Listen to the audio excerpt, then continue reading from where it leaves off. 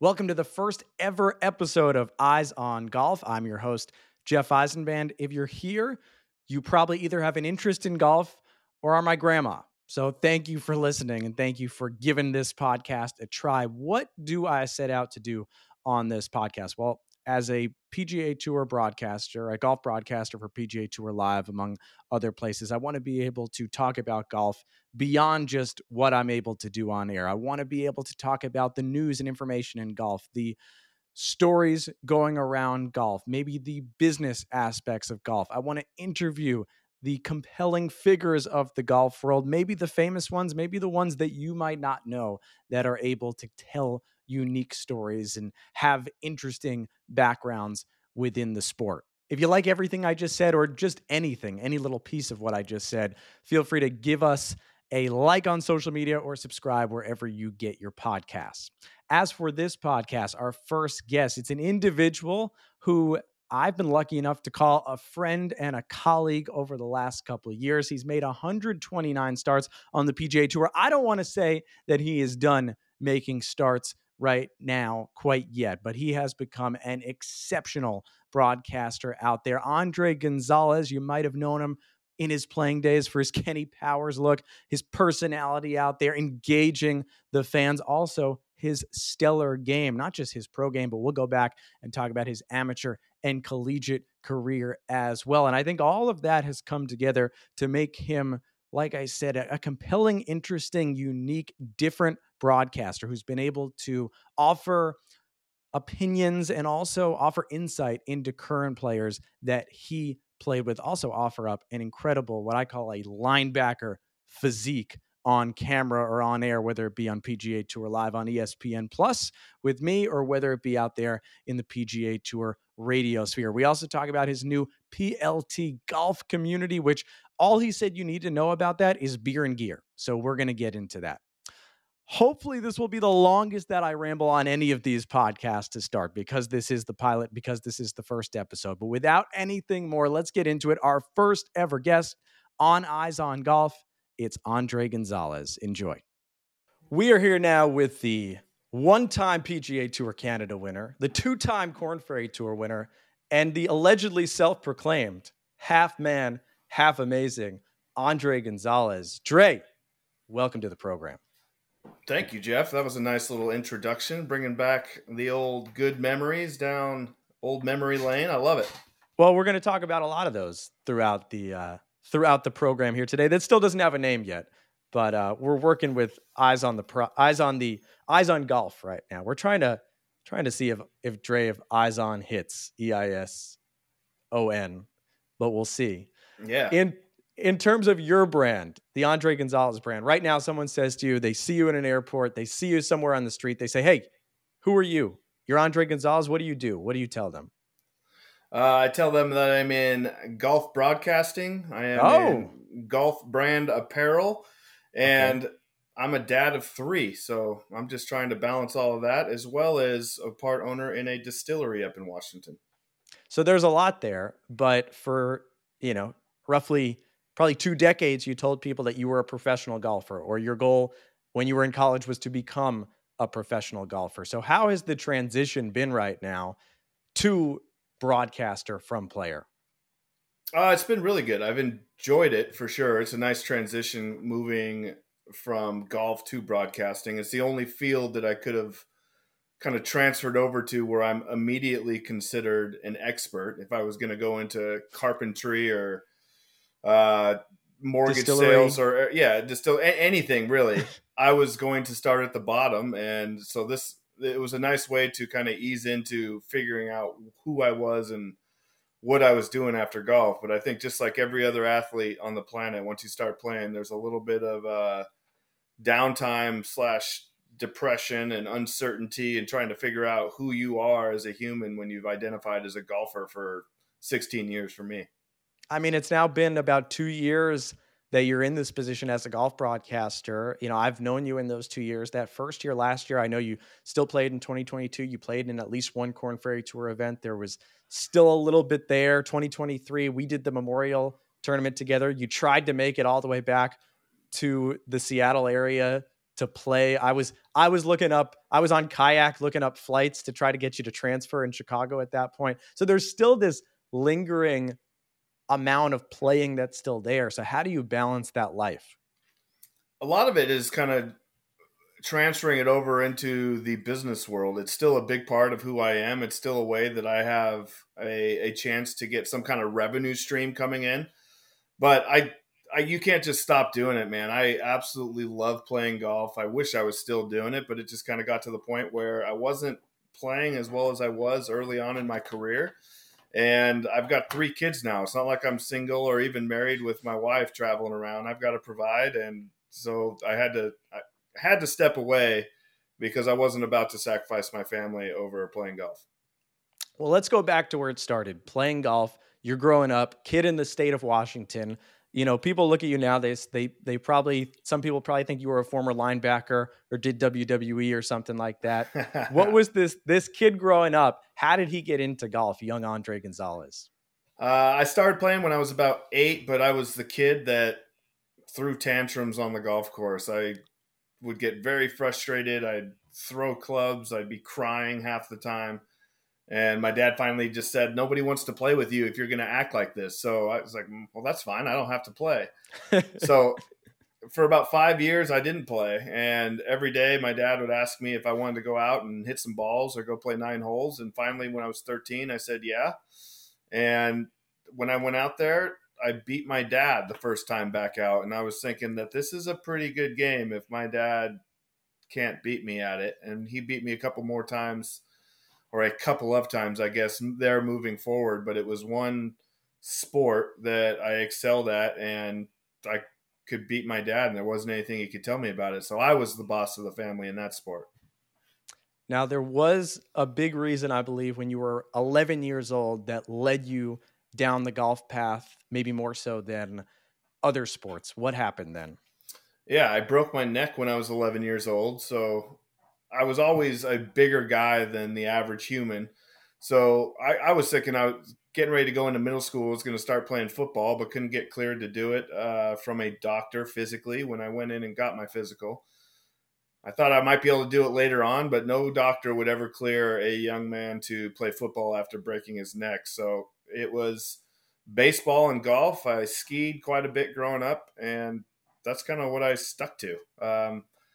I look back and wish I could have maybe played some high school football, but then I would have gotten some kind of ambition, I'm sure, and tried to take it to a higher level, and the highest level I could, which probably would have been college. Who knows? Maybe. No, I'm not even going to act like I'd be a 2-year practice squad player, maybe, or something. Have you seen these guys? They're monsters, man. I'm not about to go out there and start banging bodies. So I'm very glad that I was never able to play football now, even though it was disappointing back then that I couldn't. And I do want to, would you mind sharing how that neck injury, came to be? It was not playing sports exactly that it happened. No, I was at a lake called Priest Point Lake up in Idaho, and I was with some family friends, the Schwarman family, and it was just a crystal clear lake. And so when the boat was docked, it was one of those lakes that you could walk out 200 yards and still be up to your chest in water. But when it was docked, I was thinking it was about 6 feet deep. When I jumped into the water, feet first, mind you, I thought that it was 6 feet deep, but it was only 3 feet. So when I landed, my knees were locked. I hit the ground way sooner than I thought. Everything lined up and just compressed my spine and broke my neck. Walked around for 3 days with it because I was always taught that if nothing's sticking out and you're not bleeding, just rub some dirt on it. You'll be just fine. And 3 days later, we went into the hospital, found out that I had broken C4 in 3 different locations. I mean, so that checks out a lot why you said you couldn't play football. Yeah. But still playing golf, and you mentioned baseball and skiing, was that an injury that was still, I mean, you still have some of the scars today. Was that an injury that was affecting you even playing golf in high school? No, I was very fortunate that none of my spinal cord was ever damaged. It was just fractured on C4 and 3 different spots around it. If it would have got the spinal cord, maybe there would have been some lingering effects, but I'm one of the lucky stories, man. I don't have any lingering effects from it. I still have complete rotation and mobility of my neck. No, very, very fortunate. You'd think that there may be some extra torque just with the rotation and turning of the body when you're playing golf, but I've never had any effects from it. Very lucky. So then you're playing in high school, and this is, I mean, people got to know Washington State high school around this time is stacked. You got Dre, you got the Putnam brothers around, you've got Ryan Moore. What was that competitive experience like? Well, Andrew Putnam, who's a world beater right now, I think he's 40th in the world at the moment. He was 5 years younger than Michael and I. So at that point, it was you were crushing him. Yeah, at the time, yeah. We were all well aware that Andrew was a pretty good player. He was just younger and not playing in our age group and just couldn't hit as far. So at that point, I had his number. But whose numbers I didn't have was Ryan Moore and Michael Putnam. Ryan was the best player in the country as a junior, best player in the country as a collegiate player, an amateur. Went out, he's won 5 times now on the PGA Tour. He was the best, and I don't want to say that Michael wouldn't, but I don't think I would have ever been as good of a player without being under Ryan and Michael. We used to travel together to AJGA events, and we'd get 2 queen beds and then 1 rollaway, and the highest round each day had to sleep on the rollaway, which was typically me. And I don't think Ryan ever slept in it. He had a bed every single round that we played. That's why he still looks so clean kept nowadays. You know, he's got that perfect true clothing to him right now. He still looks he's good. well rested guy in those beds. I mean, did you feel was he the Tiger to your Phil a little bit when it was playing those high school events, coming down the wire, playing those JGA events? 100%. I don't know if he was. I don't know if I was Phil to his Tiger, because I wasn't finishing second or third. I was kind of a late bloomer and was good enough to get into some of these tournaments, but I was never really threatening to win, and just slowly improved, and really feel lucky that I was able to play around them and enjoy the process of learning how to get better, because I don't think I was a gifted golfer by any means, but I had the ability to kind of stick at it, and my mind was what kept me going more so than like physical prowess on the golf course. Well, you still got to play Division I golf right away. Go right to the Pac-12, Oregon State. You got Ryan over at UNLV. Right. What happened in that 1 year? Not to bury the lead. The 1 year at Oregon State. I had the most fun of my entire life. I would sleep in through class. I would go work out. I'd go play golf. I'd go get some food, get ready for the evening, and partake in whatever college had to offer that evening. And I'd wake up and I'd do it all over again. It wasn't the most productive time in my life, golf or scholastics, but man, I had a pretty good time. And for that reason, not attending school all that much, I was asked to leave. And that's when Ryan kind of jumped in and be like, man, you need to travel down here and check out UNLV. We grew up in Washington, just going to Oregon. It still rained quite a bit. He's like, it hasn't rained once here in Las Vegas all year long. And I was a little bit skeptical, mainly just because I didn't think that Coach Knight would take me after being kicked off of a team. But he's like, I'll vouch for you and I'll see what I can do to get you in. And when I got there, Ryan kind of ran that team, just being the best player on the team. So I was very fortunate to have him in my corner. Yeah, you're talking about Dwayne Knight. You're talking about a very clean-cut UNLV program that Ryan, has to make this pitch for you, and you're not necessarily proven as a golfer at that point. Obviously, I didn't travel much. You've got a reputation that precedes you. How do you get there? And then on top of that, how do you overcome what happens right when you get to UNLV? Yeah, that was... Man, you did some research on this. I'll give Colton the Sleaze, credit for doing most of the research. Right. So we'll just start with that story. I got there and I was still a partier. I'm telling my parents I was going to transfer from Oregon State to UNLV after being kicked off of a team for partying and not really attending school was a little bit of a sell in itself. But when I got down there, it was the first football game. I overindulged once again, and they wouldn't let me into the football game because I was too intoxicated. So I decided to jump over this fence, Of course. take off from the police. I just came from Oregon State, where they were a national power in football. UNLV at the time, even now, is not. So thinking I'm going to lose them in the crowd, there's no crowd to really lose the police in. And I get caught, arrested. I give them my fake ID, which was a bad idea. No, not a good choice. No, bad choices all around. And that was the beginning night where I had this minor in consumption, an MIP for, and evading police and all these charges, trespassing into the stadium. And the next day I needed to tell my coach, and he gave me a third chance. And that's when my life started to get real. I started to take golf and school more seriously and started chasing the dream of playing some golf. You mentioned me doing my research. I have in my notes, just in quotes, the contract, which I think this is, let's call this the turning point for getting you to the PGA Tour. After the arrest, you stay at UNLV. What is what I will call the contract? So I not only told my coach, but I told my parents about the situation that was at hand, and my dad was hot.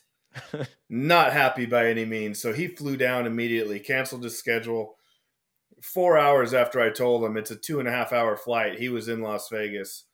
And we were in my coach's office, and they had a contract saying that I would never be late for anything the next 4 years at school. I would never get below a 3.0 at school, and I would never miss a class while I was at UNLV. And I had to put my name down on a piece of paper and sign this contract, and that's when, my life got real. I was very on point as far as attending school. I think I missed one class the next 4 years. It was dead week of my senior year. And I won't tell anyone. It's okay. I felt like I deserved it at that point. So, it was just like a basic study up refresher. And so I didn't feel bad about it after 4 years. But I wasn't late for anything, and I didn't get below a 3.0. I made sure that all those things happened because I knew that this was kind of my last chance if I wanted to do anything athletically beyond the collegiate level. So how did you see your game over those next few years change to the point that it could become professional caliber? And with Ryan right there, how were you guys a 1-2 punch together?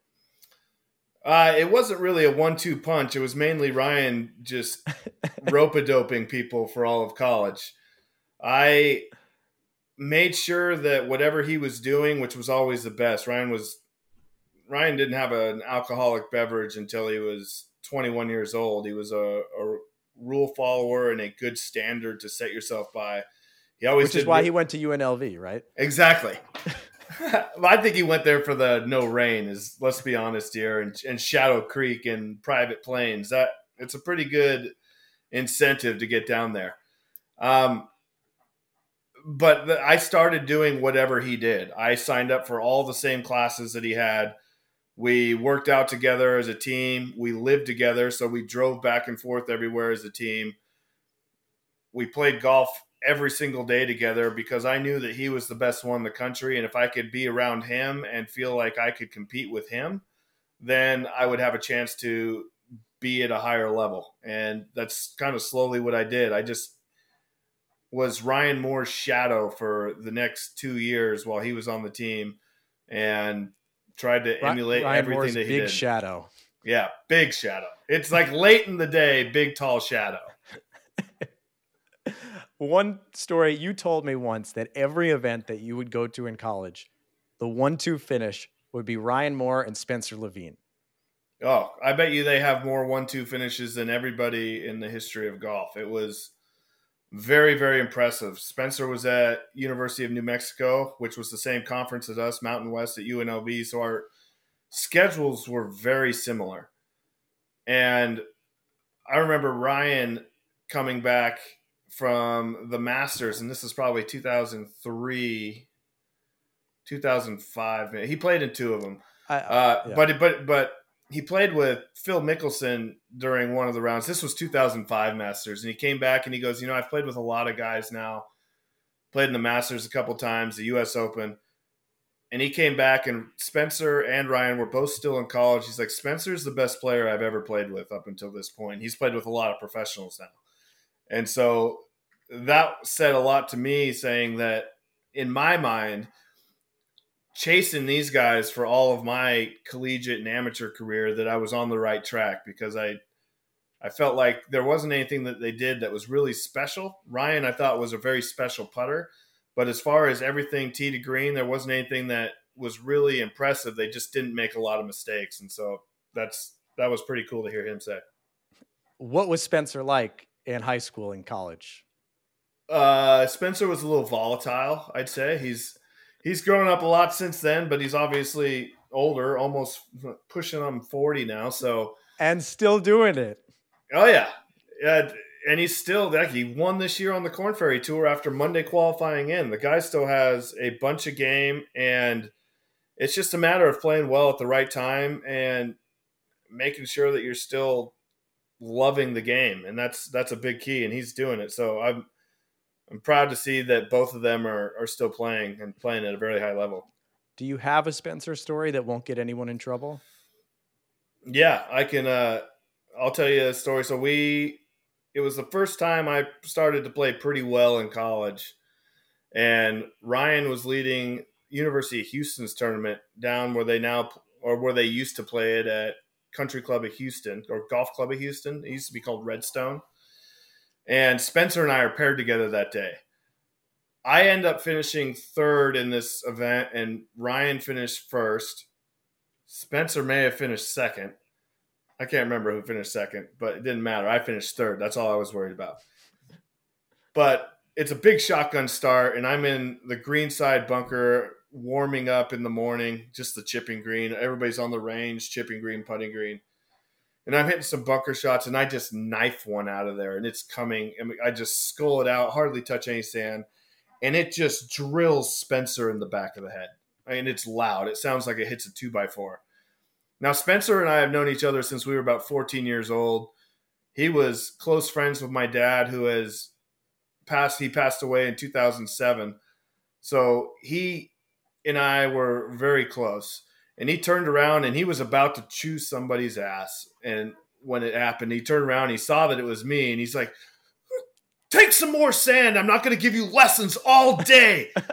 Take some more sand. And just yelled at me, and I felt so terrible. I was like, got it. Yep. That could have been way worse.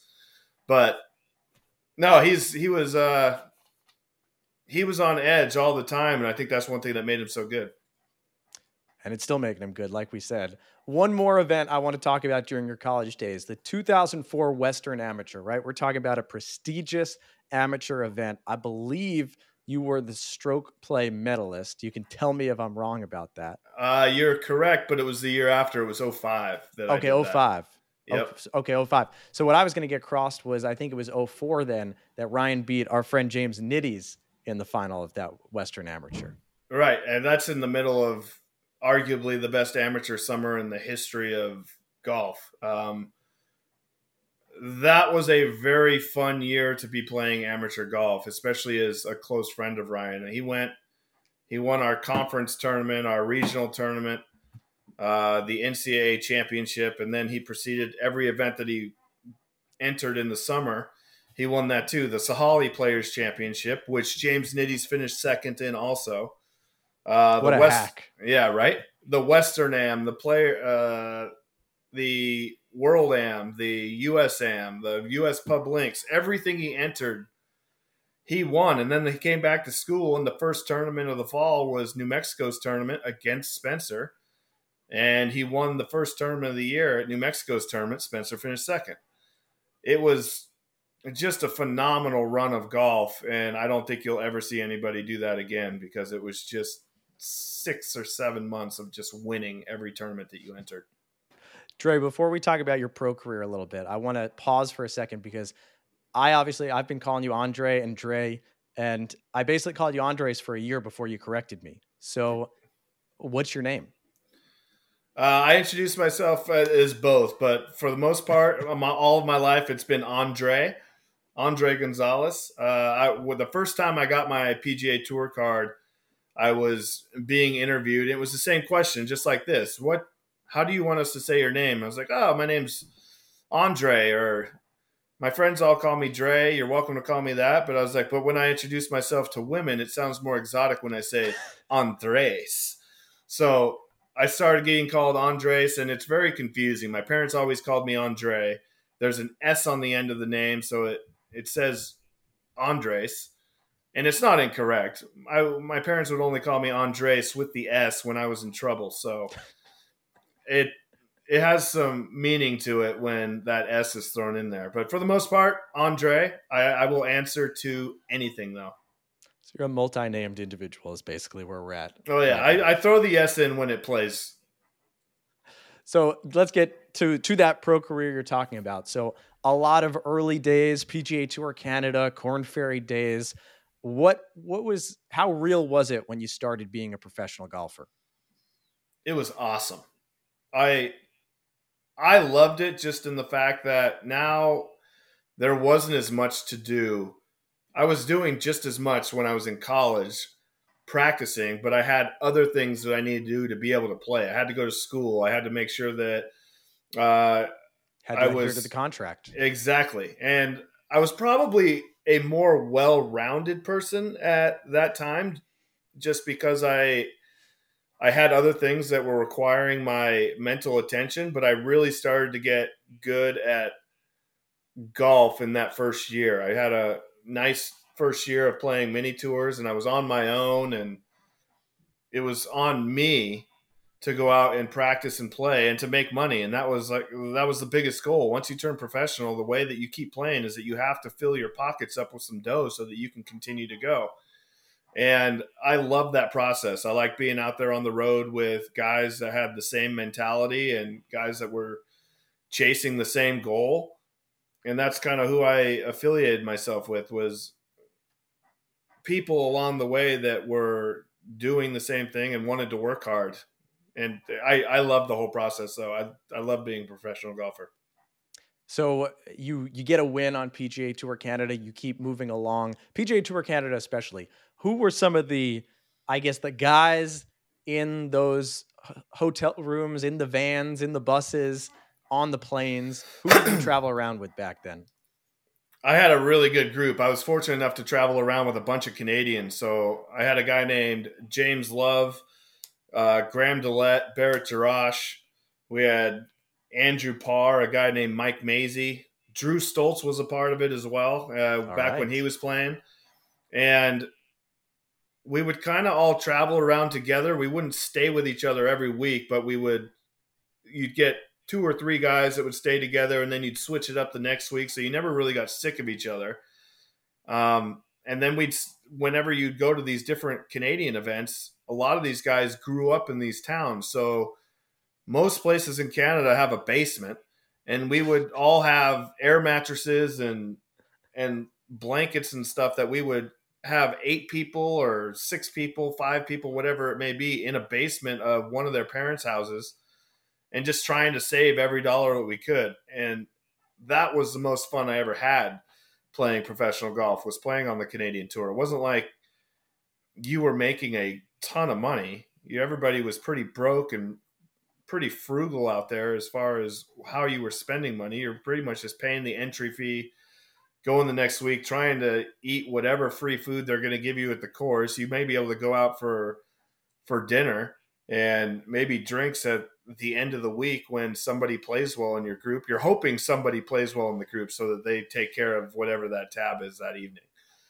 But I had so much fun up there, and I really, really enjoyed playing Canadian Tour at the time. Now PGA Tour Canada. I'm imagining Miss Dillette bringing down the pizza rolls or something for you guys late at night. Pizza like bagels. Pizza. Now, a lot of guys you hear struggle with that mental side of the mini tours, of smaller tours. You need to, like you said, be frugal. You're not living a life of luxury, but it feels like it was the opposite for you. It was more comfortable in a way for you. I really get along well with people. So the fact that we had a core group of 8 friends traveling around together, I really enjoyed that. It felt like a little family on the road, and trying to beat each other every single week. And when you have like-minded people that are working at the same coals, it doesn't feel like you're out there alone. It feels like you're all on the range hitting shots, and it's more of a game and an experience than it actually is of going out and feeling like you're broke. We felt like we were the richest people in the world because we were able to live this dream with a light at the end of the tunnel of getting to the highest level. And yeah, I wouldn't give it back that experience for anything. And everybody that I've heard that played Canadian Tour, they all really love the experience, and a lot of it has to do with it's a lot more simple. There's more camaraderie. Once you get to the PGA Tour, there's big money to be made. It's a business, so people tend to go their different ways, and it's a different level in life too. People are traveling around with families, kids. There's more responsibility when you get off the course, so you're not really hanging out as much with your friends, and it's just a different stage of life. And it was really fun being young and playing in Canada. You won the 2009 Saskatchewan Open. Who could forget, right? Yeah, nobody. In 2010, you do enough on the Corn Ferry Tour. You make it to the PGA Tour, I believe, for the first time in 2011. So you step into those first events on the PGA Tour. What is going through young Andres Gonzalez's mind? Terrified, honestly. Like, I had so in 2010, I didn't have any status. I played in Canada, and so you won in 2009 and then didn't have any status in 2010. I didn't have any status on Corn Ferry Tour. I had status on Canadian Tour, but I was playing Canadian Tour, and I tried 13 Monday qualifiers that year in 2010. I had 3 PGA Tour Monday qualifiers and then 10 Corn Ferry Tour. And I got into 1 of the 13. And my highest round in any of those was 69. And it was the round that I shot 69 in that I got in through the Monday qualifier on Corn Ferry Tour. Of course. So that was a very frustrating year for me, as far as knowing that I'm playing really well and just not really getting a lot out of it. And I was always thinking, if I could just get into the event in these Monday qualifiers where I'm playing well, if you give me 4 rounds and I keep on putting up the numbers I'm doing, I'm going to finish pretty high. It was kind of that mentality that kept me going, and knowing that if I could just get to Q school, I'm playing well enough that I could get through all these stages. That's what I did. I went to first stage, second stage, and then third stage is where I got my card when it used to be 25 cards at Q school back in 2010. And I finished 22nd. And it was the best day of my life. It's still one of the best days of my life professionally that I've had. Just this mountain that you've been climbing and finally getting to the top and knowing that you did it. And then it was a matter of the next couple months just reassessing and be like, all right, now the work begins, because yeah, you made it, but you haven't made $1 yet. I think, bring up Q School, which is back this year, right? 5 spots available this time around, not 25. I think we'll see that change too. I think that may go up a little bit just when they see, I don't know. We'll see. It's the tour's ever flowing and changing their rules, but I think Q School's such an awesome story when you can get, let's say someone like me was playing Canadian Tour with nothing and then just goes straight to the PGA Tour. I think it's awesome. Well, and that maybe, you mentioned being terrified. Perhaps that could have added to it, that you didn't even have that real consistent Corn Ferry Tour experience. You jump from sleeping in basements to showing up at the course, Tiger's parking his yacht down the street, and now you got to play in the same tournament as him. Yeah, which is super exciting. Yeah, I'm of that generation, and 97 was my freshman year of high school, and that's the year that he wins the Masters for the first time. I am of that youth and that movement, that Tiger movement, that really got me into golf. Tiger made golf cool, and I was totally on board. I wanted to be cool. Now, you were really cool, Dre. That 2011 year, you started tweeting at Tiger Woods. I want to read some of the old school tweets as young Andres Gonzales, 12 years ago, tries to get Tiger Woods' attention, says, Tiger, as you probably know, my birthday was this week. I believe you owe me a night around a campfire with songs and s'mores. Ta-ta for now. You said that on May 19th. On May 14th, you had said, been awake since 3 a.m. Tiger Woods, you awake yet? Let's chat. He didn't respond to that. And there was another one. You said, anybody have a pill that will give me six-pack abs sitting in my hotel room doing nothing? Tiger Woods, how do you look like that?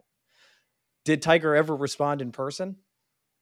Not about any of the tweets, but we had chatted. That all started just from exactly that, comparing life on the Canadian tour. And all of a sudden I'm thrust into the PGA Tour around the best players in the world. And I knew that I was good enough to be out there, but still wasn't comfortable with any of it.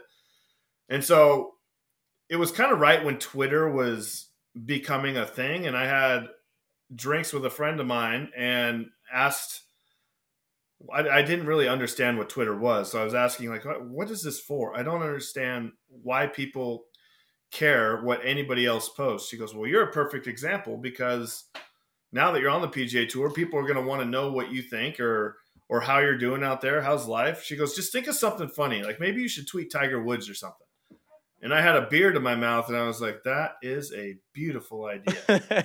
And so that's kind of what got it rolling. But the idea or the premise behind it was to compare Canadian Tour, mini tour life, which is in retrospect kind of the same as far as you're playing golf for a living and making money playing golf, to the highest person on the planet that's doing it, that's the most successful at it.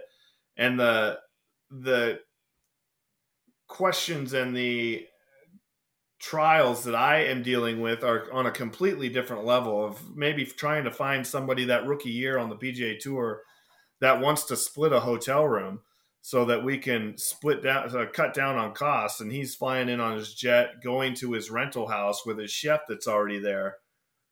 It was a fun deal, but at some point it got to the stage where I was being asked more about the tweets than I was about golf. And I was starting to play some decent golf at the end of the year. And I was like, I can't keep doing this. You never had like a Secret Service looking guy tap you on the shoulder, be like, Mr. Gonzales, Tiger would like you to stop. Nope. Nope. And it was noticed by a lot of the veterans that were on tour, and they would come up and talk to me about it. And they all found it funny. So that gave me a little bit of confidence to keep on doing it. It wasn't much. I did it like once a week for a while, but it was entertainment. Those tweets that I just read, who wrote the article that I found them in? Rick Riley. Rick Riley. You're talking about a peak golf journalist of the time in 2011, spent his time on ESPN.com writing about this. You said Tiger never said anything about it, but did he communicate with you? It sounds like he at least, or did you play with him? Did you ever come into contact with him? No. We said hello. We saw each other at the Greenbrier. And he came up and said hello, and I wasn't wearing sunglasses. I always wear sunglasses when I play because I have very sensitive, beautiful green eyes. And he's like, I've never seen you without your sunglasses. I was like, yeah, this is what I look like. He's like, well, see you later. And then he left. I was like, that was our communication. We were at Court of All at the end of the season in the fall, up in Northern California. And it was kind of right at the peak of all of these tweets happening. And Tiger walks into the room, and I just felt every single eye in player dining look over at me. And I completely had nothing. I just put my head down. I was so embarrassed. I didn't know what to do. I should have just said, Tiger, I got a spot. But I didn't. I froze, and yeah, that was a little tail between my legs moment in my life. I'm sure you'll be all right, Trey. I think I'm going to be just fine. Now, you talk about the sunglasses. Obviously, people looking at you on video right now, you've had the facial hair that has, I don't know, would you call it a handlebar? Would you call it a mustache? What would you call your facial hair? Yeah, handlebar, Fu Manchu, whatever floats your boat. Yeah, exactly. But that was so much of a part of your personality out there on the PGA Tour. And we see let's be honest, we see a lot of homogenous looks on the PGA Tour, but you always stood out. How natural was that, and how much were you thinking about how you looked to people on the outside? Uh, Both. It was definitely thought out. I had this mustache. The first time I grew it was in 2005, and that was the year that Ryan graduated from UNLV. And all of a sudden, this light bulb went off in my head that it's my turn to be the guy. I wasn't playing for second place anymore, and I played really, really well that summer. And I won a few times, and you mentioned the Western Am where I was medalist. I got up to number 3 amateur in the world before I went back to UNLV, and I kind of did the same thing Ryan did. I didn't win everything, but two wins, I believe 2 wins your senior year in college. I had one, yeah, but it was the same tournament. Ryan won the year before at New Mexico, and I came back and got it the next year.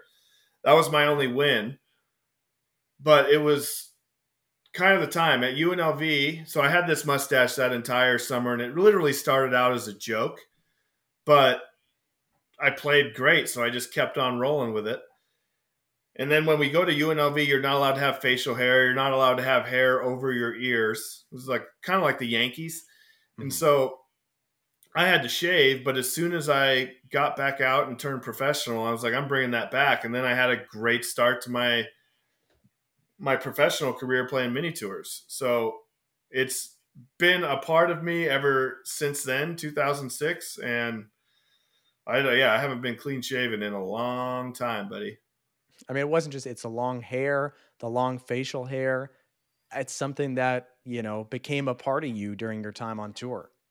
I was very aware that my golf game was good enough to be on the PGA Tour, but I wasn't threatening to win every single week. I needed to stand out a little bit. I wanted to make myself marketable for sponsors, and I knew that I needed to do something that was going to be beyond golf to supplement the mediocre play that I had on the PGA Tour. So I knew that this was going to be marketable and that it was going to make me stand out.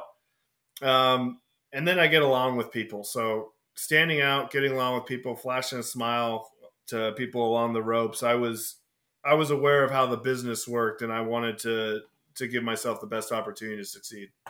Yeah, and we've talked about this a little bit. I mean, when you look back, do you feel do you have any regrets, or do you feel comfortable with the way that you focused on that personality and persona, as opposed to, maybe just head down, grind all the time, focus on myself, try to fade into the shadows? Would your game have been any different? Would your life have been any different? Maybe a little bit, but no, I mean, I think that you're going to live once, and I'm trying to have as much fun doing it as I possibly can. Now, it doesn't take much. Once this is grown, it's there. I don't have to do that much. I would be out at the golf course and grind, and I'd want to play, and I'd want to be my best. And I don't think that the way that I looked had anything to do with it. Didn't take away from me once I was at the course. I think that if anything, let's say that first year, I would be at the course too much to where I was there 10 hours a day, but it was that the lights being on and finally making this dream come true that I was almost there too much because I didn't want to miss anything, as opposed to make sure that you get out there, make sure you get this done, and this done, as opposed to just being there the whole day and wearing yourself out, which I had a tendency to do. And I had some mentors that were on the tour that kind of helped me out with that and be like, dude, just go home, rest, come back here, get your stuff done tomorrow. Who were some of those mentors? Charlie Hoffman was one. Believe it or not, Colt Knost, he and I we signed with the same agent, and he was pretty good at that early on as far as just go out there, get some stuff done. But I liked to be seen. I like being known as a PGA Tour player. That's something that I probably could have changed mentality wise, as far as just me understanding that it is. I don't need to prove anything to anybody else, but I I liked being out there. I liked signing autographs. I liked being around people admiring you for being a good golfer. You mentioned Colt. For people, Colt was a U.S. amateur winner himself, very similar to what you talk about with Ryan. For those who may just know him as one of your co-radio hosts, a podcast host now, what was Colt's game like at his peak? He's the best long iron fairway wood hybrid player ever, in my opinion. I mean, I didn't play around Corey Pavin, but we'll tell Tiger that.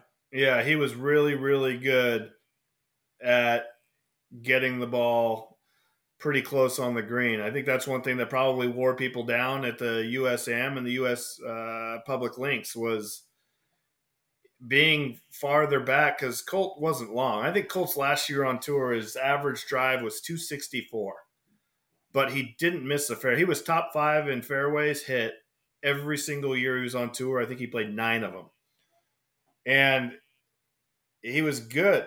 He was confident, and he knew what his game was. He knew that he wasn't going to overpower a course, and his biggest strength was not only could he play well from a farther distance back than the average player, he could putt, and he thought he was the best dude in the field, and he talked like it. And I think that's one thing that's getting him a lot of good press doing what he's doing today now and making the transfer.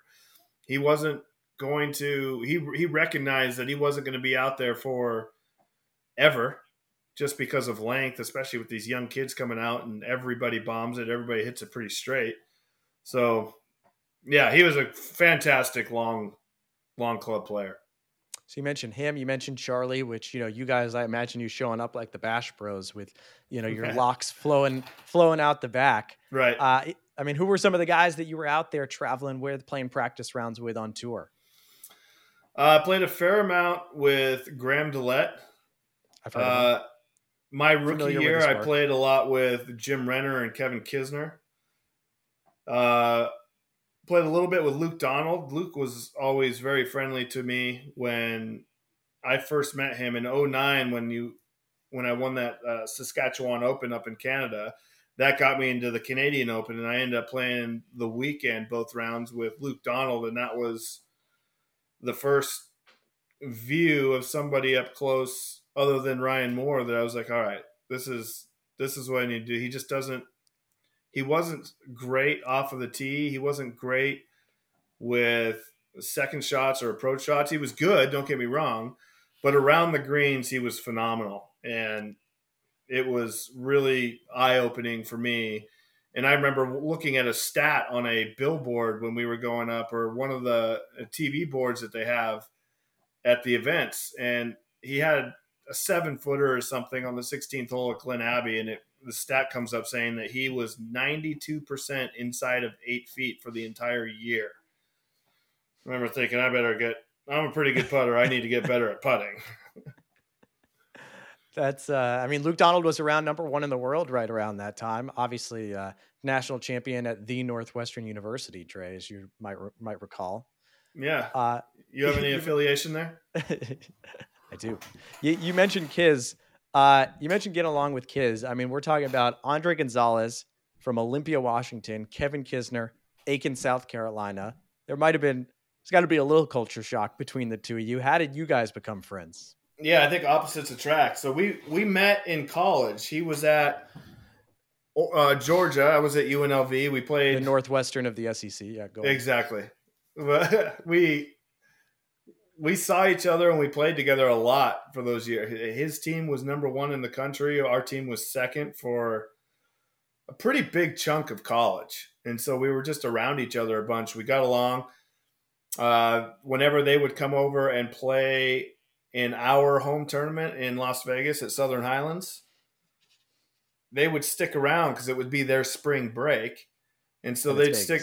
Yeah, and it's Vegas. So they'd stick around for a few days. We'd have some fun down on the strip in the evening, but we'd pick them up in the day and take them to our courses to practice and play. And we got along with their team really well at Georgia. So that's kind of where we first met. And then we were on the road. I ended up when I was chasing Mondays one year, they had a Corn Ferry event down in a place called Kinderloo Forest in Georgia, and there was also the Athens event, and they were back-to-back weeks, and I missed one of the Monday qualifiers. And when you missed a qualifier, a lot of guys would go then to a mini tour event, whether it be Hooters Tour or Canadian Tour or Gateway Tour, whatever it may be. Go back and make sure that you have a chance to make some money. And so I wasn't on the Hooters Tour, but I was like, hey, I'm not flying all the way back home to come back here next week and Monday for this other Georgia event. He goes, well, why don't you come over and you can sleep on our hotel room floor and you can caddy for me and you can just practice when you get done. I was like, that sounds like a pretty good idea. So I went and caddied for him and ended up practicing afterwards because nobody knew if I was in the field or not. You have 160 guys in a field and everybody knows who I am. Be like, oh, are you playing in this? And be like, well, no, but I'm practicing and hitting balls. And, right. So you were the warm up for Dwayne Bach, basically, is what we're saying here.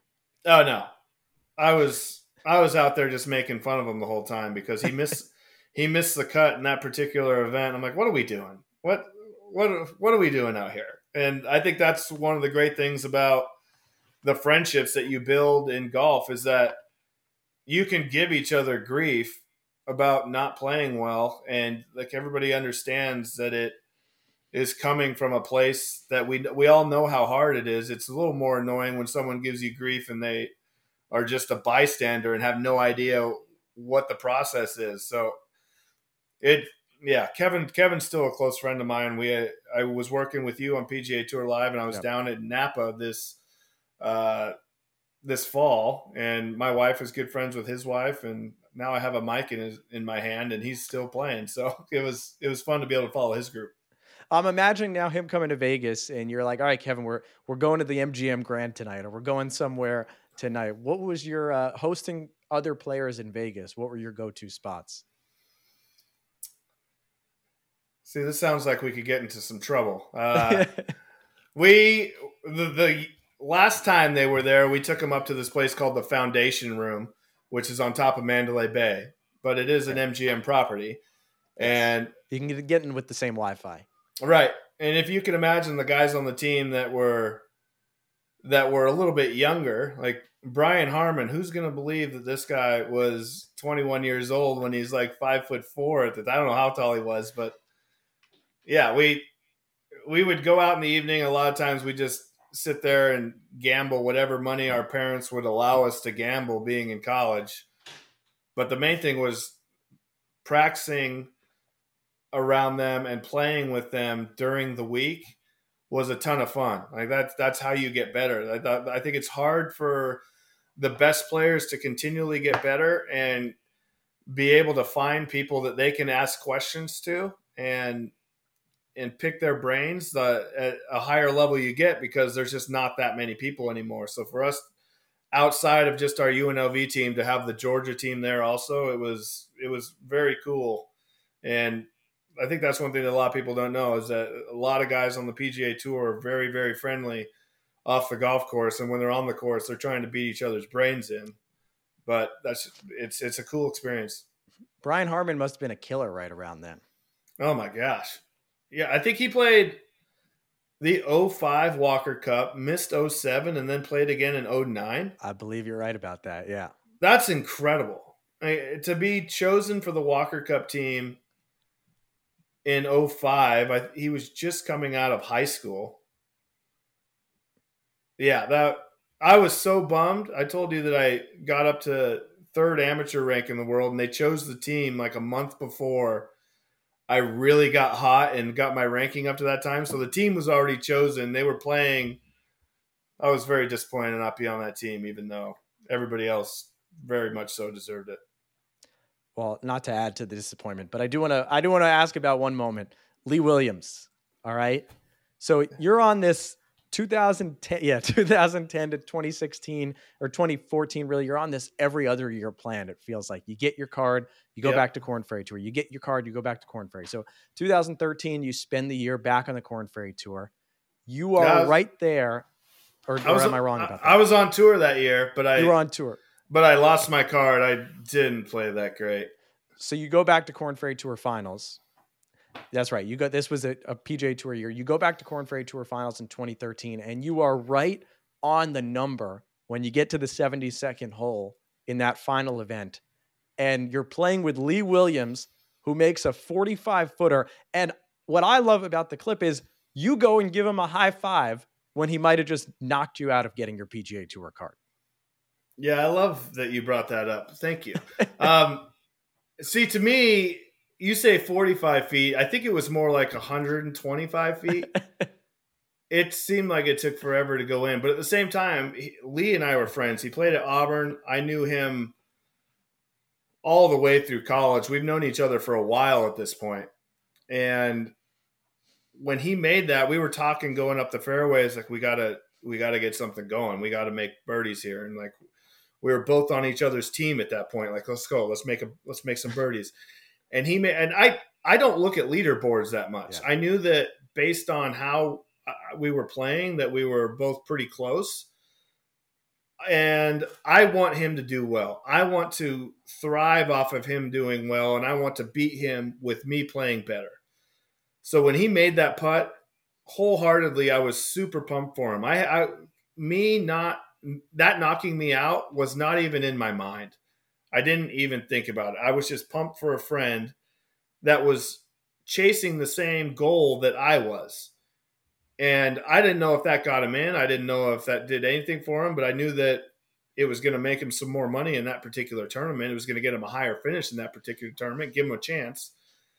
And then I had 15 feet, 18 feet left, and I didn't make it. Come to find out, if I would have made it, it would have got me in. But it is what it is. It was one of the saddest, most disappointing days of my professional career. I was just in absolute tears and was broken afterwards. But on camera afterward, they wanted me to sit in the booth and talk about what was going on.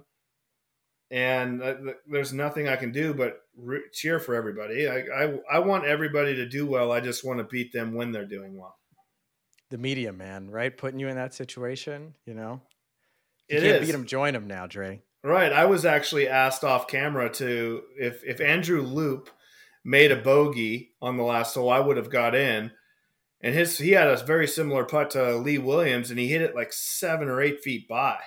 And so he's got 7 or 8 feet for par. And like, we're off camera, and the host, no names will be mentioned. You can go back and look it up. But the host says it would be great TV if you cheered against him. I was just, that's not what I'm going to do.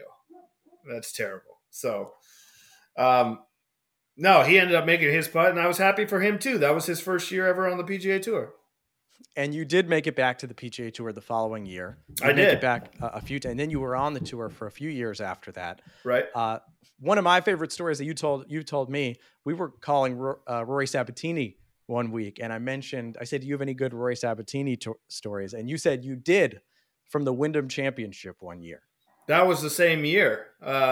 Okay. So I was 238th on the FedEx Cup. That 2013 year on tour was maybe the most tough year of my entire professional career out of the 16 years that I played. That 13 year, I missed the first 13 cuts of the year on the PGA Tour, and then started to find something a little bit to where I was making a few cuts here and there, coming down, but not making a ton of money, but starting to make some cuts where I at least felt like there was a little more light in my life. But we got to the Wyndham Championship, the last regular season event, and Rory asked me, he's like, how are you doing this year? It's pretty terrible, Rory. I'm 238, and I need to make something happen today. He's like, all right, well, let's make 10 birdies today. And both he and I shot 6 under par, clean round, 64s at the Wyndham, Sedgefield Country Club.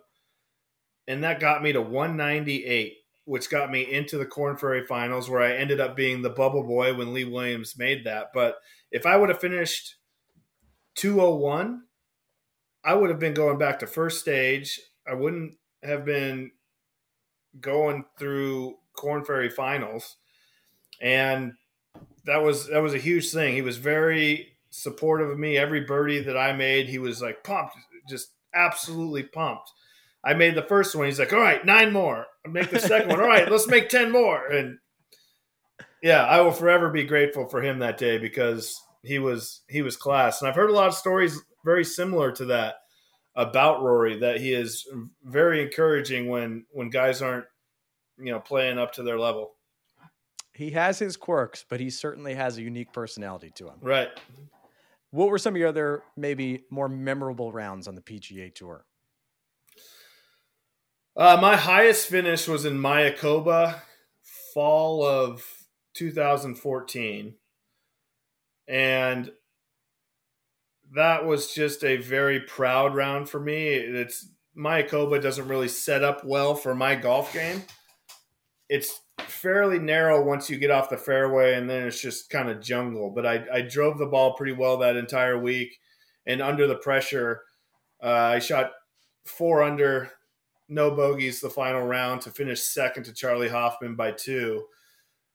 And I really had a chance. That was probably one of the best chances that I had to win on the tour down in Mayakoba. I went the last 6 holes and didn't make a birdie, but I had a lot of looks and lipped out a couple. But I was just very proud of the way that I stayed in it mentally and didn't let my mind race. I really liked the way I handled myself under the pressure in the situation. What did Charlie say after that? That I can't beat him. He goes, I don't even know why you thought you could. You can't beat me. Did you guys play together in that final round, or were you? No, he was behind me. I was a couple groups ahead, but I played well that day and moved up and was just slowly gaining. I think the closest I got was a shot on the back 9. I think I tied him on the front at some point, but yeah, Sean Stephanie finished second. I think Danny Lee tied for third with me. Who would get you excited if you were paired with a particular player on the PGA Tour? Who got you pumped up? Ooh, that's a good question. Other than Rory Sabatini. Could have been Graham. Yeah, anybody that's my friend. No, it didn't really matter. I enjoyed playing with everybody, and once you get out there, everybody's pretty similar. Like, yeah, you're gonna get pumped, and like if the lights go on because you're playing with a high world ranking player, that does it. But once you get out there, the other guy in the group doesn't really exist. Like, he's there, he's keeping pace with you. Yeah, exactly. But I think you'll hear most players say this. Like, a lot of times you'll get done with a round and you'll be having lunch or something, like some other player will be like, who'd you play with today? And you're like, I mean, most of the time, but there's oftentimes you're just like, I don't know, somebody and then somebody else. Well, let me ask you this. Do you remember playing with someone who you realized there was a bigger crowd because you were playing with that player? Yeah. I played with DeChambeau a fair bit, like right at the beginning of his career, and he was like this big guy coming out. But I remember thinking, NCAA champ, USAM champ. Right. I remember thinking, why are there so many people here? I remember thinking that was a little interesting to me that many people wanted to follow him because he was quirky. He was interesting. Wasn't real social with anybody, and when he was, it was a little socially awkward. So I always found it a little bit intriguing that he had the following that he did. But there were always groups around me. I was never in a huge group. If I can think of it, the biggest crowd that I was ever in was at the U.S. Opens. But no, nothing stands out. I wasn't the guy that was in those groups there, Jeff. Well, you weren't in featured. We talk about a lot of featured groups now, right? But I'm imagining you and Bryson. Bryson is this little skinny kid with his quirky hat on, and you're just looking twice his size out there. He was good, man. Yeah, I thought that he had a lot to learn just as far as how the business was going and being able to control himself. I wasn't a big fan when he first came out, but I was a big fan of his golf game. Holy smokes, that guy could do stuff with the golf ball that I couldn't do. He hit it really far. His ball, just with his little one hinge swing, it doesn't really curve. So if it misses right, he pushes it, it just goes straight there. If he misses left, he's pulled it, just goes straight there. Like all of his ball flight is very straight. And I was pretty impressed with the way that he could play golf. Obviously, he's still doing it quite well. You talked about yourself, doing things with your personality, establishing yourself, kind of having your own brand. When did you realize you had fans out there on the golf course? Just when people start to know who you are. I think it's cool when you get somebody that's yelling your name. I think it's got to be tough for some players. Like there's no way that Tiger just goes out to the grocery store and gets his own groceries. I can't imagine that happens. Maybe it does. Could you do that, or would you get mobbed? Easy. I could do it easy.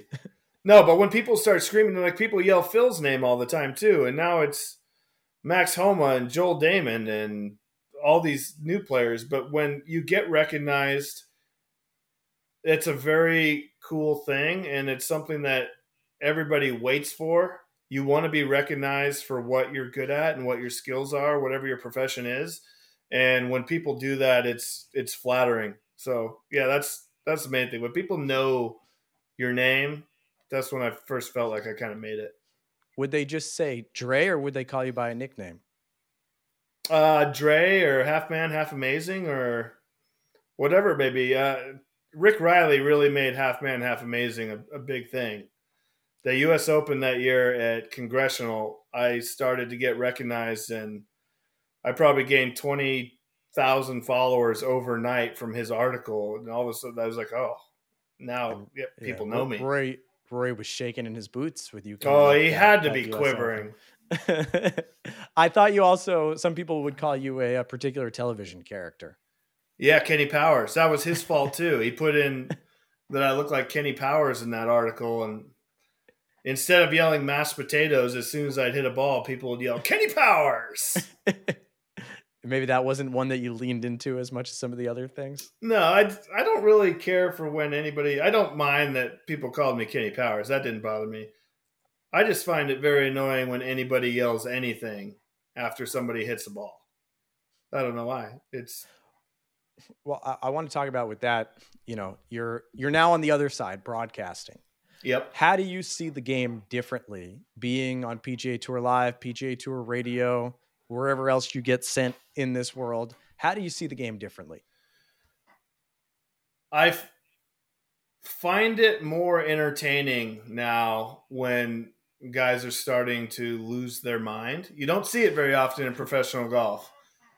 But knowing that you're constantly trying to control that as a player, and when somebody starts to unravel a little bit out of frustration or anger or discouragement, whatever it may be, I feel for them and I want them to control themselves, but at the same time, I get real joy and entertainment when I see somebody going a little crazy. And that's what we're looking for, right? Is a story now. And that's what it is. You understand, or at least I do now, that you're constantly looking for a story or an angle on how you're going to present what's going on the golf course. I mean, do you almost feel like that's sacrilegious as a player? You might have been all player focused, player. No, that's the job. that's the job. I got to transition from being a player to a journalist now, and that's the major, right? You gotta. You were a journalism major at UNLV. I'm starting to finally put it into use. Everybody's like, "What do you do? Journalism? You use it? No." But now we're doing it. You started. I think you and Doug Smith started around the same time, fall 2021, doing actually Q School, if I'm not mistaken, calling Q School. I think he had one event before that. Yeah, something around there. But you guys, I know that's around. It's now been about 2 years. How have you gotten better yourself just figuring out how to do this job? I think a lot of it is creating a conversation where you're not using as much fill, like just anything of that sort, and then learning how to prep or what I need to prep for. when you get thrown into it, there's no real coaching in this business. You just kind of get out and figure out what you think people want to hear. And I never knew how to prep for it or what I'm looking for as statistics, and knowing that the host is going to probably give more of the statistics, and then the analyst is going to give the ideas on what the players are actually thinking, and then the rhythm as far as going through in studio and then throwing it down to somebody on the course and coming back, making sure that you're not stepping on each other. But I think the biggest challenge that I have is how can we make it not so redundant? How can we create a different story or a different angle to where we're not going to be putting forth the same broadcast as they are on NBC or CBS or whatever it may be? Trying to make everything original is probably the biggest obstacle or hurdle that I have now. Yeah, that's my answer. Well, you're talking about a lot of that from the PGA Tour Live, which on ESPN Plus, we're streaming. We're on the air for hours and hours and hours. You're on the air. I mean, if it's the two of us calling featured holes, it's us for most of the day. There aren't as many commercials there. We're not sending it to other people. It's a lot of us on air. And you in particular, you're not going to necessarily be that whisper broadcast that might have been a lot of golf broadcasting years ago. So how do you offer your own unique individual perspective to that golf broadcasting landscape? Well, I think a lot of it is just trying to have fun while you're doing it. You have to make sure, especially on featured holes, you're following near the end of the day the same hole over and over and over. So now it has to be, what's the only variable that's changing? It's the players, it's the group. Whatever insight you have on those players, and that's one thing that's nice about being a player, and that's one of my skills about being an analyst, is I know a lot of these players. So now you're going to try to create some kind of story in the 11 minutes that you have with this group on your hole. And I'm going to try to tell you a story and entertain you as the audience. But at the same time, I'm going to try to tee you up with feedback or questions and it's the same as you. Your job is constantly trying to tee up the analyst and create conversation. I think that's the same thing for an analyst, to try to help make the broadcast, or not the broadcaster, the host feel more comfortable and more engaged in what you're doing. Well, you asked me once last year, you're like, I don't know, like, am I good? You were kind of saying, I was like, Dre, they wouldn't keep hiring you. They wouldn't keep assigning you things if you weren't good. And I think to your point, I know if we're doing featured holes and Andrew Putnam's coming through, I'm like, I know that Dre is going to have some good stuff right now to talk about Andrew. Like, he knows what Andrew had for lunch last week, probably at the course.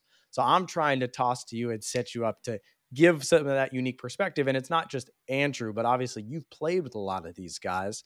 So it's that ability in my mind. This isn't the question, I'm more just talking, that you have that ability to offer an inside opinion as a player that just played with a lot of these guys that other people don't have to offer.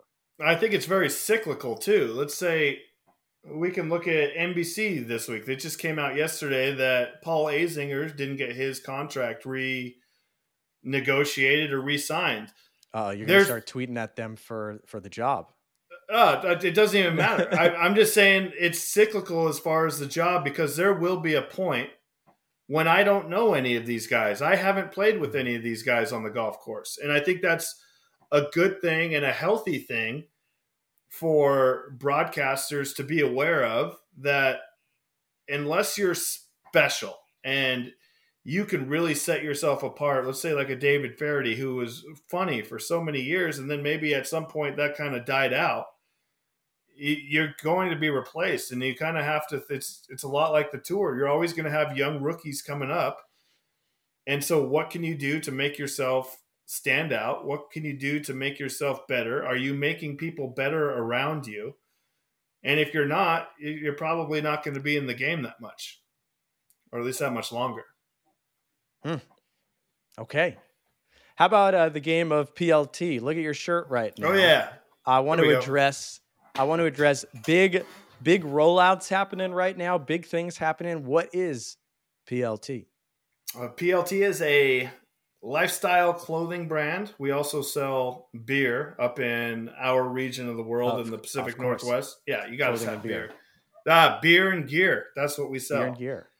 So I partnered with a few different people. It's actually called PLT Golf. Stands for Professional Leisure Tour. You can check it out at pltgolf.com. But we are a lifestyle apparel brand that gives 20% of our revenues to different charities. We gave $100,000 this year, and our goal is to give $500,000 this upcoming year. But it's a membership type business plan where right now, if you go to our website, you can buy a pro pack, which is going to have a box full of goodies. And then out of that $100 of it goes to charity. And our line actually comes out at the end of Q1 of 2024. So we are in the process right now of making sure that we have all of our SKUs and our inventory ready to go for when everything starts to ship. Are those words you thought you would have used 2 years ago? No, it was no. I'm in a big learning process right now of figuring out how to run a company. I'm fortunate enough to have a good group of people that have been very successful in the business world. We have a founder group of 100 people, and all of these people are called our Founder 100, and they have donated, but it's an eclectic array of very successful business people, athletes, ex and current. We have front lines workers, firefighters, police officers, nurses, and we call them all of our professionals and our athletes, and they're part of the tour. But kind of creating a little social network of people that we can all rely on that are good in their own spaces. And it's been pretty fun so far. We just had our first launch party this last week, and we'll have quarterly events. Yeah, it's a pretty fun deal, and I think that we have a pretty cool niche to go out and start raising money and giving it away to a bunch of different charities. Well, I know talking to you even last week when we were trying to set this up, I understand you're passionate and you want to prioritize it. So you want to make it work. I get it. And it looks fresh on you right now. Oh, thank you. Yeah, so we're for those watching on video. Yeah, beer and gear. That was the sales point for me. He was like, "Yeah, what do golfers like? To make putts? No, beer and gear. All right, I'm sold. I'm in. Let's go and make this huge, and let's take over the world." Another off the course question: you being a dad, obviously, being home now a lot more than maybe you used to be. You're able to be present. Do you have the kids getting on the course? What is golf dad life like? Yes, my 3-year-old Odvar, he is probably the most into it. He wants to go out and hit balls and just whack them nonstop. Now, we haven't really seen any talent emerge yet. Like, we're probably a good 1 for 8 in striking the ball. All right. But Tiger was a little more advanced at 3, but all right. Oh, yeah. Yeah, that's 100% for sure. The girls do it, and they take lessons. I think they're thinking that the assistant pro is pretty cute. My girls are 8 and 7, and so they're more into it for their friends and listening to the assistant pro talk more than they actually care about hitting golf balls. But yeah, they have clubs, and they're going to start out young, and we'll see if they want to do anything with it. But as far as anybody goes in coaching your kids, you just want them to have fun and get exposed to it. And if they want to take it any further, then I'll be here to help them do that. But just get them exposed right now. I know your son has an outfit that you got him from the Masters, so at least I know he can wear. He has the right clothes to wear on the course. Yeah, he's got the Masters, some U.S. Open, some PGA stuff. Like, when he goes out there, he looks fresh. If you can't go out there if you look bad. If you look bad, you play bad. Dre, we've talked about a lot today. Before I let you go, I just want to know if you could go back, I don't know if it's the kid version, the teen version, the college version, the beginning pro Andres Gonzales. If you could tell him something, what would you tell him? Don't ever stop believing in yourself would be what I would say. because the only person that can stop you from doing it is you, and the only person that can get you to do it is you. Very journey of you. Yeah. And any New Year's resolutions coming up by the time we release this? New Year's resolutions. I'm not Golf very New good Year's at resolutions. What's going to happen in 2024 for you? What's your goal here? My goal is to make PLT golf take over the world. I would like to possibly have my own show on SiriusXM at some point with a co-host, and then I'm enjoying doing what I'm doing right now. It's just enough work that I can be at home a fair amount, and as far as getting more work, it's a double-edged sword, because the more work you get, the more you're on the road, especially with kids, and that's one of the reasons I stopped playing, was to be around my kids a little bit more. So I like being able to do radio and daytime talk radio, because I can do it from my house. So that's a big deal for me. All right. Well, Andre Gonzales, you gave me way more time than I would have expected. So thank you very much. And thank you for this might be the pilot for the podcast. So thank you for that. I love it. Jeff, thank you so much for having me on. And I look forward to seeing you when we work on PGA Tour Live, my friend. That's right. See you in St. Augustine. Cheers. I want to again thank Dre for taking over an hour to talk with me about his career, life, beer and gear, as you heard, and a lot of the other things that's going on with him. We could have gone on forever. He's got so many incredible stories, especially niche stories about some obscure PGA Tour players on the road. And, it's not just the PGA Tour players, it's the lower tours. You heard those stories that he has been a part of. He is an incredible guy. There will definitely need to be a second or third or fourth episode with Andre Gonzales. I want to say one more thing before I wrap up here. If you've listened this long, thank you so much for doing that. If you are a potential brand sponsor, I don't have any sponsors, so I'm just going to throw that out right here. If you are interested in sponsoring this podcast, Eyes on Golf, if you like what you heard, please feel free to reach out. My DMs, everything is open. You can find my email pretty easily. It would make, it would make my life. It'd make me happy to have some extra money to be able to pay for this podcast and everything that goes into it. But, just think about that. As for the listeners here, I can't thank you enough for sticking with me through this first ever podcast. I hope to have so many more coming, so many more interviews coming with some of the compelling figures, or at least people who I think are compelling figures in golf. If you have critiques, I can handle it. Hit me in the DMs. Hit me in public if you really want to, in the Twitter, Instagram, TikTok, whatever sphere you go down. If you like this podcast, give it a like, give it a review, give it whatever you can on whatever platform it is that you listen to your podcast. Until next time, I'm Jeff Eisenband. Thanks for listening to Eyes on Golf.